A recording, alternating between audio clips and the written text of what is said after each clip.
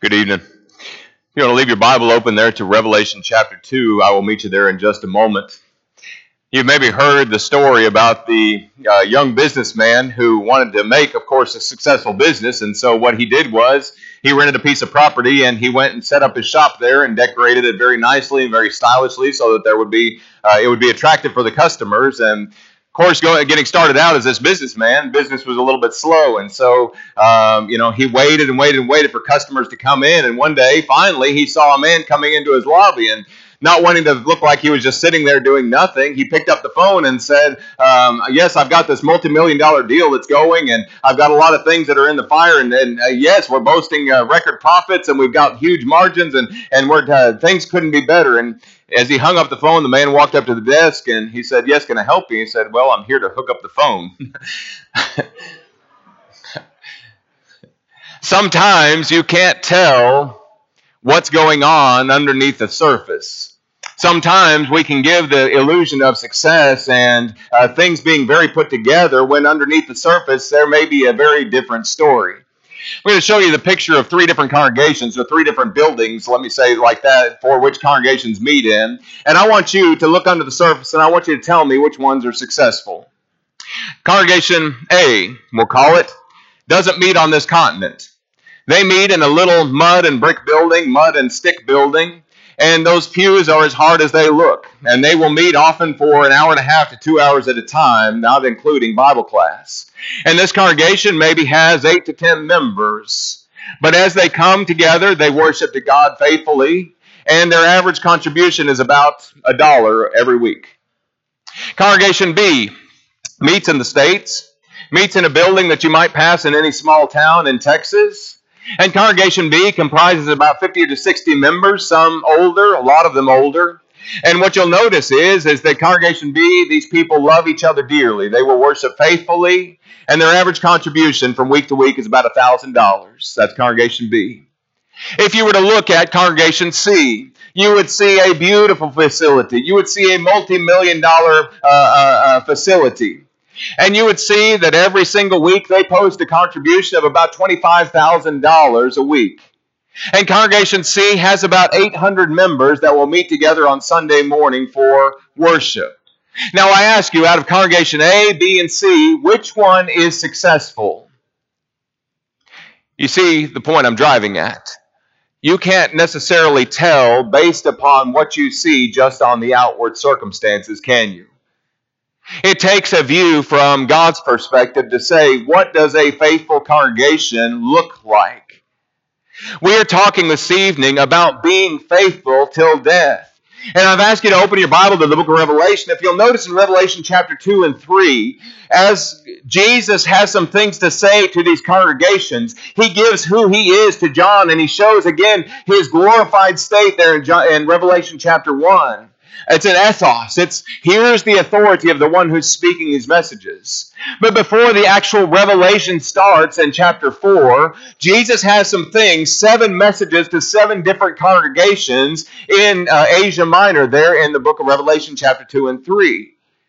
And brothers and sisters, I want you to notice first and foremost, the same conclusion that you and I just came to is the same conclusion that we might come to about any one of these churches. The ones that we might commend to say these churches really have it all put together and they have everything going for them. To be honest, those were the exact congregations Jesus said you need to repent. You've got some things that you absolutely need to change. Take a look at Revelation chapter 3 and verse 1. Here is the church of Sardis. And note what Jesus says to them in the Revelation chapter 3 and verse 1. He says, the angel of the church of Sardis write these things, he says, he who has the 7 spirits of God and the 7 stars. He says, I know your works, that you have a name, that you are alive, but you are dead. We can look at the surface and say, that's a living church. That's a church that's going places. That's a church that's got it all put together. And Jesus says, I know that you have a name, that you're alive, but you're a dead church. You take a look further down in Revelation chapter 3 and you begin to say, verse 17, here's lukewarm Laodicea, as it's sometimes alliteratively called. Jesus says, verse 17, because you say, I am rich, I become wealthy, and I have need of nothing. And Jesus says, from my perspective, you are wretched. and miserable and poor and blind and naked. Here's a church that would boast and say, listen, we've got all this wealth. We've got everything that we need. We're all put together. Look at us. And Jesus says, you're lukewarm. He says, you're poor and you're wretched and miserable and blind. Brothers and sisters, it causes me personally to say, what would Jesus say to the church of Graber Road? What would Jesus say to any one of the congregations that might meet here on the United States of America? What would he say to us? Here's the question I want to consider this evening. What if we made the church at Smyrna, the words of Jesus as James just read for us just a moment ago, what if we made the church at Smyrna and said, this is going to be our gold standard of success. This is what we want more than anything else. We want the commendation of Jesus Christ to say, I appreciate what you're doing. You're holding fast in hard and difficult circumstances. You're continuing on spreading the gospel and doing everything that you need to do. What if Revelation 2, verses 8 through 10, what if verse 10 were our standard of success? Be faithful till death, and I will give you the crown of life. Note just what these 4 words indicate. Be faithful. Brothers and sisters, that's about a lifestyle. That's about obedience. You see, we're not interested in just making members and just making converts and then watching them go out the door and not caring anymore because, well, we converted them and that's it. We're interested in people being faithful and having a right relationship with God and having a right walk with Jesus Christ and having a right manner of Christian growth and practice. Be faithful. Be faithful till. That points to something, doesn't it? Here is a destination that's involved. I'm going to continue this walk and continue this journey as long as my life takes me because the destination of that is death. Question. What point can we say, you know what, it's not important for you to be a Christian anymore? At what point can we say, you know what, you've done enough? You've done a whole lot of great works. You've done a whole lot of great things. Therefore, you can just call it quits as a Christian. Jesus says, my standard of success is you be faithful until death. There is the real standard of success. And brothers and sisters, can I note one more thing before we jump into the bulk of this lesson? 2 out of 7 of these churches are not commanded to repent. That tells me out of 7 churches, 5 of them have something that they need to change and things that they're commanded by Jesus to alter and to amend in their lives and amend in their practice. And it's interesting to me to note that those 2 that aren't called to repent are churches that Jesus says are about to suffer great persecution and difficulty. Can I tell you something? When I read these verses here about the church in Smyrna, I don't get the picture that this is a congregation that's meeting in a beautiful building and they're 800 or 900 strong. What I get the picture of is that they're a congregation of maybe 15, 20 people. What is that? Because as Jesus talks about the persecution that they're about to undergo, and the fact that the devil is going to take some of them and throw them into prison, you know what? There's not a lot of people to endure things like that for the cause of Christ, are there? When your rubber meets the road and you're called to stand and give faith for your, give feet to your faith, as it said, there's not a whole lot of people that would be willing to do that. When you talk about Jesus mentioning know your poverty, you know what? There's not a lot of people that would want to take the poverty and say, you know what? That's a great thing. That's something that we can glory in. The fact not that we're not rich with the world's goods. There's not a whole lot of people that would be willing to suffer those things. But if we chose to take the saying, be faithful until death, and said, you know what, that's going to be our mission for the church at Graber Road. That's going to be mission for the elders to say, you know what, the shepherds are the souls that we shepherd as the overseers. We're going to encourage as much as possible in each individual Christian, no matter if we've got 3,000 members, no matter if we've got 250 members, no matter if we got 10 members. Whatever we've got, we're going to take and we're going to make sure that these people are faithful until death. What if we made that the standard of success? I believe there are 4 attitudes that would come out based upon us having that perspective. And you can read them all there given for you, Revelation chapter 2, verses 8 through 10. Number 1, I think it is that if we had that attitude, we would trust Jesus more. We would trust Jesus more. Look at what he says, verse 8. These things says the first and the last. If you're into marking your Bible, you may mark that that is the third time that Jesus has described, just in 2 chapters, himself as the first and the last. The first one is Revelation chapter 1 and verse 11 as he shows himself to John.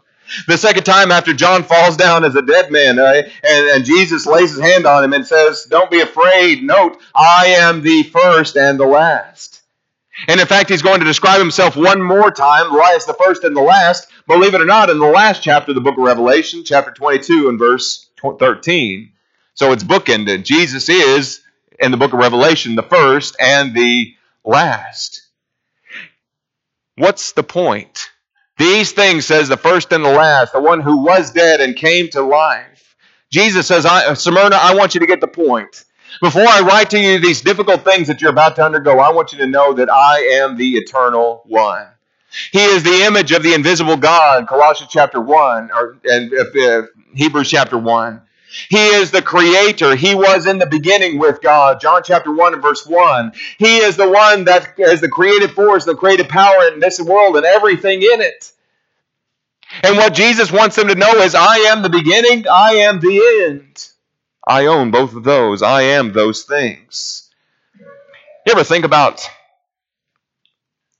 when you're going through a difficult time, when it is that life has got you down, acknowledging God as the sovereign, as the creator in your prayers?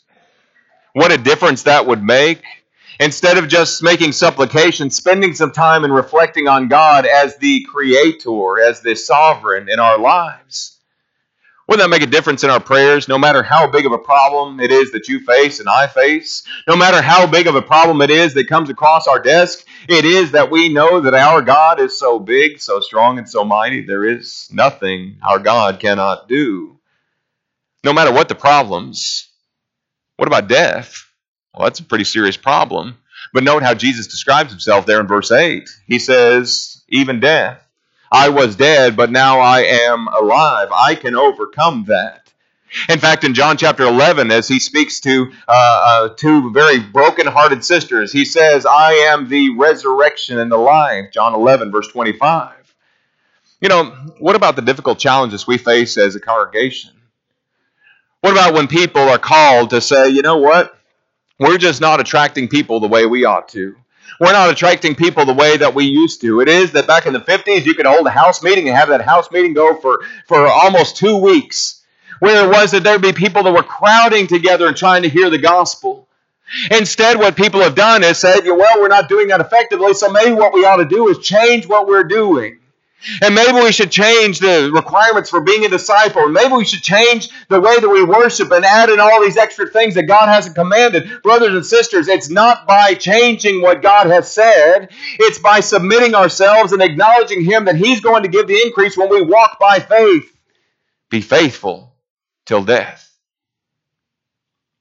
When we talk about things like Christian evidences even, there were many years ago, there wasn't any controversy about God creating the world in 6 literal 24-hour days and then resting on the 7th.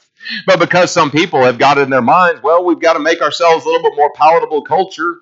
Maybe what we should do is talk about God using the process of evolution to create the world in 6 literal days, which were really eons of time. And so it is that, a day is 1,000 years with the Lord, and so therefore we can make this jump and talk about theistic evolution. Brothers and sisters, it's not by that. It's by trusting in what God has said. It's by doing what God has said, being faithful until death. And we wouldn't be afraid if we trusted Jesus more to say, thus saith the Lord, this is how God wants us to worship. Thus saith the Lord, this is how God wants us to make disciples. Thus saith the Lord, this is how God wants us to conduct our lives. And realizing that's God's standard of success. Do we believe what He says? Do we obey what He says? Be faithful until death. I believe attitude number 2 that would reveal itself, found in verse 9. We would long for God's perspective of things. We would long for God's perspective of things. I know your works, Jesus says, tribulation and poverty, but you're rich. And I know the blasphemy of those who say they're Jews, but are not, but are a synagogue of Satan. Those 3 congregations I showed you pictures of just a moment ago. If we were just to look at the buildings, we'd say, yeah, that third one, that's the one that's most successful. And we would want to assess those things, or we sometimes want to just do that on surface level. But brothers and sisters, how we need to have God's perspective when we look at congregations. It doesn't matter what we think is a successful, growing church. Verse 9 tells us there are things that are much different than the way they appear to the world. Note what Jesus says, Smyrna, you are successful. You're being faithful. But note what they have. The three words that describe it: trials, difficulties, poverty. He says, but you're rich. You know what? He's describing the fact that they're poor because they're Christians. Back in the first century, there were, in the Roman Empire, as persecution began to be ramped up against Christians, there were trade guilds that began to say, you know what, unless it is that you acknowledge Caesar as Lord, you can't trade, you can't buy and sell with us anymore. And so Christians, because they could only acknowledge one Lord, that is Jesus Christ, they were blacklisted in a way. And so it is that you talk about Christianity being a detriment literally to your livelihood, and these people experienced it. And Jesus says, listen, I know your tribulation, I know your difficulty, I know your poverty. They've lost their jobs. And there's not many people that would want that as a part of knowing Christ and a part of being a Christian. You know what the world might say about the church at Smyrna? You know, you guys are kind of pathetic.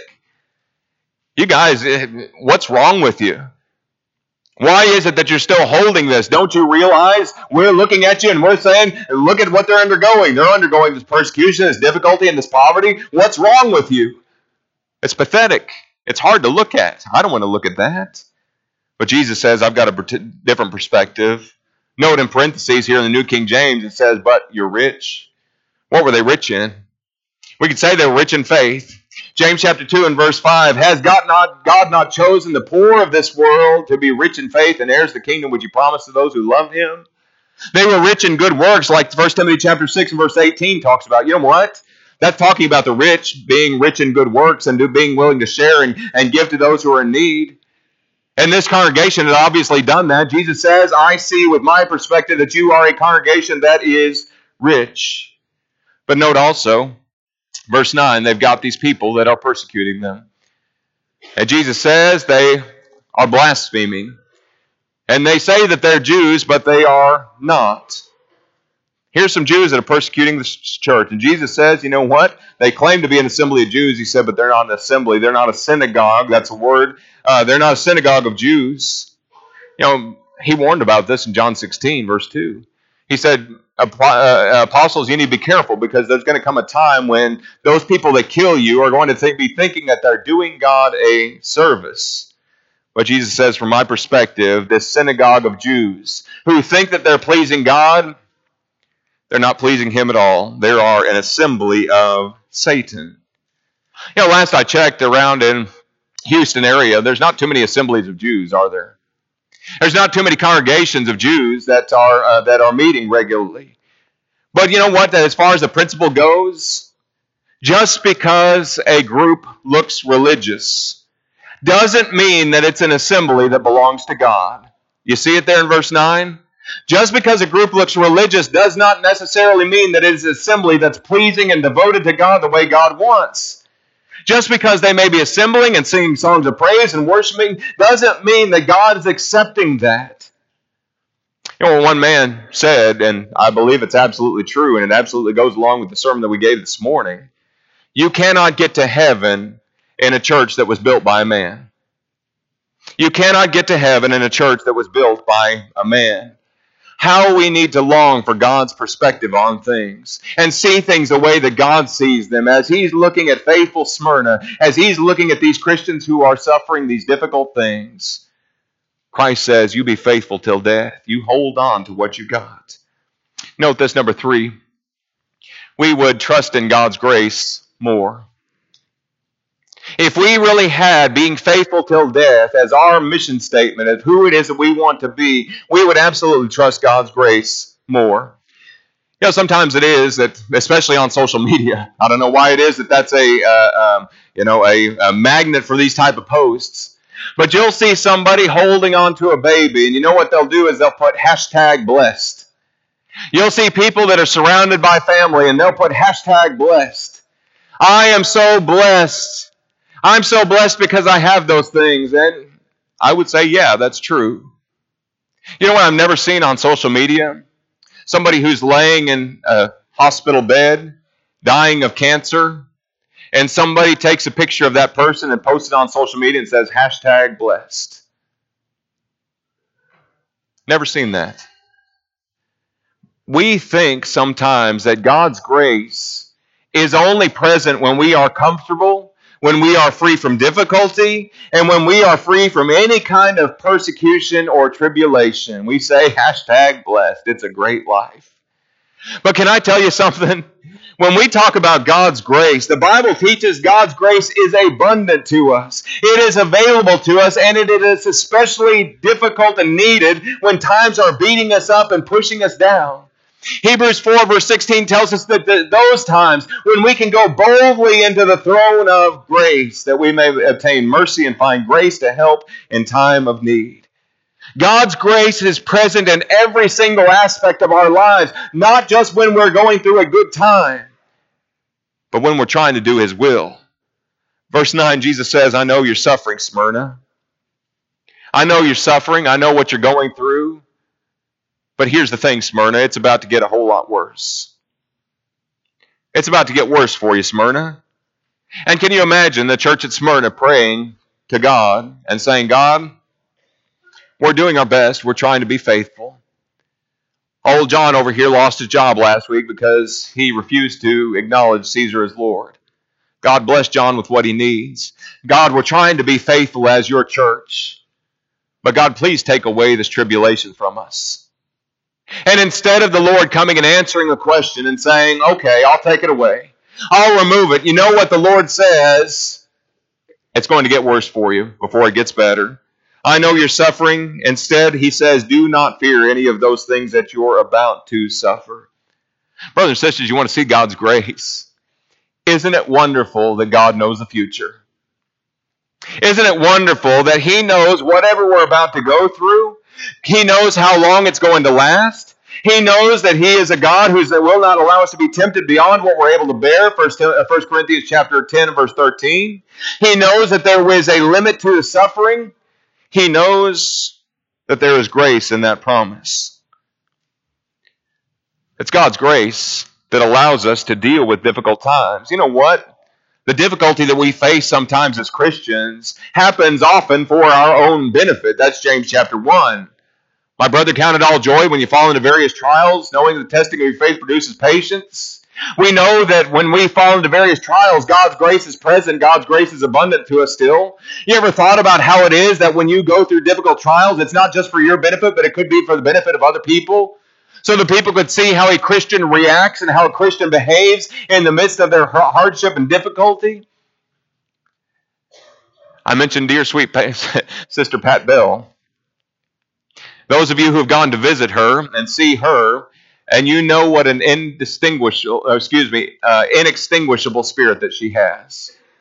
And the fact that she may be experiencing hardship and difficulty and pain, but you know what? Every word that comes out of her mouth is full of God's grace and recognizing of what God has made her. And it's always a joy because you go in expecting to encourage and you leave out more encouraged than the way you came. That's God's grace. And we think about how His grace will be abundant in those circumstances. You know what? But a lot of times the world wants to look at Christians and just laugh at them. Now, I know it is sometimes in those little bitty congregations, of 5, 10, 15 people, how it is people point and look and maybe chide those members and say, you know what? If God really were blessing you, how come you're so small? If God really were blessing you, why is it that you're not meeting in a larger church house? Why is it that you're not 5,000 strong? You know what the Lord says? You be faithful until death. My grace is abundant in those circumstances and that difficulty and persecution. Don't fear any of those things you're about to suffer. The devil's about to throw you into prison. You know what? There's grace in that as well. God's grace is there. Why? Because He says so that you may be tested, and your tribulation is going to last 10 days. Where's God's grace? God's grace is there because if the Lord tells you, your tribulation, your jail time is only going to be 10 days. You know what? There's not a creature in heaven or below that can make that even a single inch longer, or a single moment longer than what the Lord has purposed. He holds it all in His hands. And if the Lord says 10 days, there's nobody in heaven or on earth that can make it 11 days or 12 days or 15 days. The Lord says, this is what I've given you. Whatever trial we're going through won't last a moment longer than for that trial to accomplish what God wants it to do in our lives. Be faithful until death, and I will give you the crown of life. Note, lastly, be faithful. We would long for true victory. If we really made being faithful till death our life statement, our congregational goal, be faithful till death, we would long for true victory. Verse 11, he who has an ear to hear, let him hear. That's the Bible's way of saying, listen up. Maybe you're going to sleep. Maybe you're kind of spacing out a little bit. I want you to hear what it is that I want you to say, what I'm going to say to you. Wake up. He who has an ear to hear, let him hear what the Spirit says to the churches. He who overcomes shall not be hurt by the second death. Some congregations have it in their mind. You know what? It's all about the building. It's all about expanding and making this a larger campus. You know what a lot of congregations have? It's all about the budget. You know what? We got to make the budget, and we've got to be able to hit it every single time. A lot of congregations, it's about the numbers, about how it is that we need to top 300 this Sunday. We've got to make that our goal. Brothers and sisters, those things can be indicative of some things, but they don't tell the whole story, do they? We've seen. There's a lot of people in a room, or there may be a whole lot of people in the room, but there may be a whole lot of people that are not pleasing God with what they're doing, not being faithful. What good does it do for us as the church to hear if it is that we're not going to make changes in our life and do something about it? Are we any different? But what he's talking about is longing for true victory. We would be more concerned about overcoming so we didn't have to experience the second death. That is a reference to hell. That's a reference to eternal torment. What God's people ought to be about is being obsessed with true victory. Not was the song leader on key, not how cushy are the pews, not how many did we have today. All of those things are external matters. But here's the question, are we really walking faithfully? Are we really avoiding the second death? Am I living a life that's pleasing God? Am I living a life longing for true victory? Jesus says, be faithful till death, and I'll give you a crown of life. What we think of as successful is sometimes far away from what God says is successful. What is it that you see that we are demonstrating here at Graber Road that indicates that we're being faithful to God? Here's a better question. What things do you see in areas that you see that we can be better, walking more closely with the Lord? Because those are the exact things that we need to begin to change. And we need to begin to change our thinking about. Not changing the manner, not changing the gospel, but changing us in having feet that are swift to put our faith into practice. That's what this is about, because we're trying to be consumed with true victory. Jesus says, Graber Road, you be faithful until death. There's no other standard of success to live a faithful life than what we just mentioned with these children just a few moments ago, than live a life that gets me to heaven. You know why we have the possibility of a life that gets me to heaven? It's because we have the sacrifice of Jesus. You know why we have the sacrifice of Jesus is because of the love of God. You know why we have the love of God? I don't either. It's because He loves us, and He knows that we are His creation, and He wants so badly to have a relationship with us. Do you have that relationship this evening? You can through Jesus Christ, through the commandment of the obedience, being obedient to the gospel, that through faith, repentance, and baptism, you can be a child of God this evening. You can be on a life and on a path that Jesus says, I want you to be faithful until death. Maybe it is you've stumbled in living that life. Maybe it is that you've stumbled on that path. Make it right. Don't leave here this evening without making a U-turn in your life and saying, you know what? I see some areas in my life that I need to be more faithful. Maybe with my words, maybe with my thoughts, maybe with where my feet take me. Whatever it is. If we can encourage, if we can pray with you and for you, we'd love to do that. God bless you this week. Let's stand and sing.